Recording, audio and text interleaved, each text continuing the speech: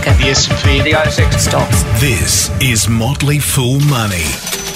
Welcome to Motley Fool Money, the Money Hacks edition, our short weekly check-in on how you can make the most of your money. I'm Scott Phillips, and with me, Dr. Anirban Mahati. G'day, Doc.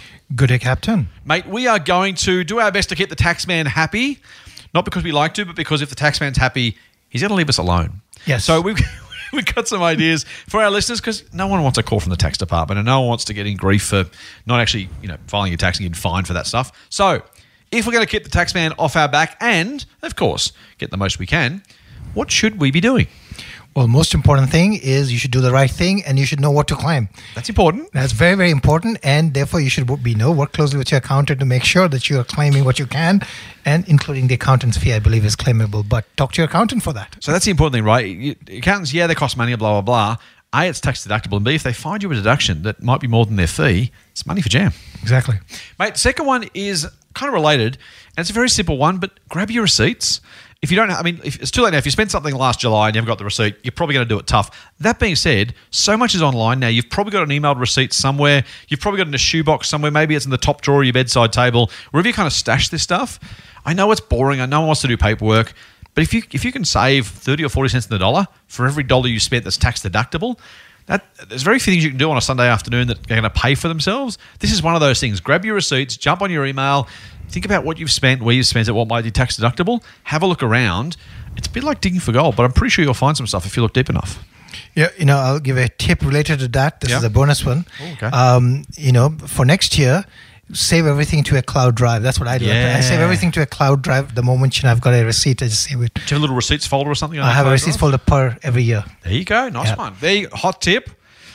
All right, mate. Other than grabbing your receipts, what else? Well, file it early, right? Because, especially if you think you're going to get money back from the government or the taxman, however you want to call it, then you should file it early, because the quicker you file, the quicker the money comes back to your account, quicker you can do something with it, maybe invest. Yeah, we always put these things off, but man, if you're going to get money, there's very few things people would actually put off if they're going to get money back, but tax returns tend to be one of them.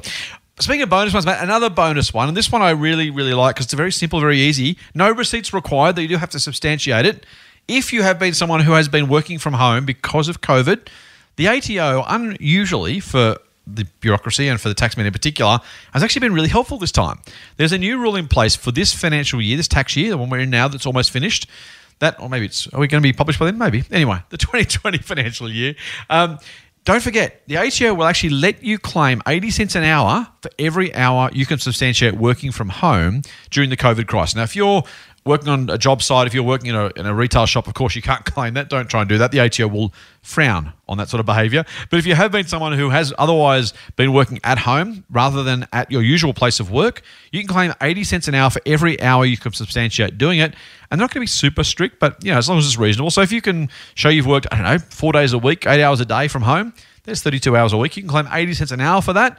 Again, absolute money for jam. You just have to show why you've done that.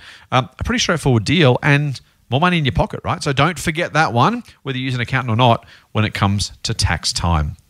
Well, that's it, Doc. We hope we've kept our listeners out of the ATO's sites and in their good books. Maybe we've even made you some money. We hope so. That's our usual intention here at Motley Fool Money Hacks.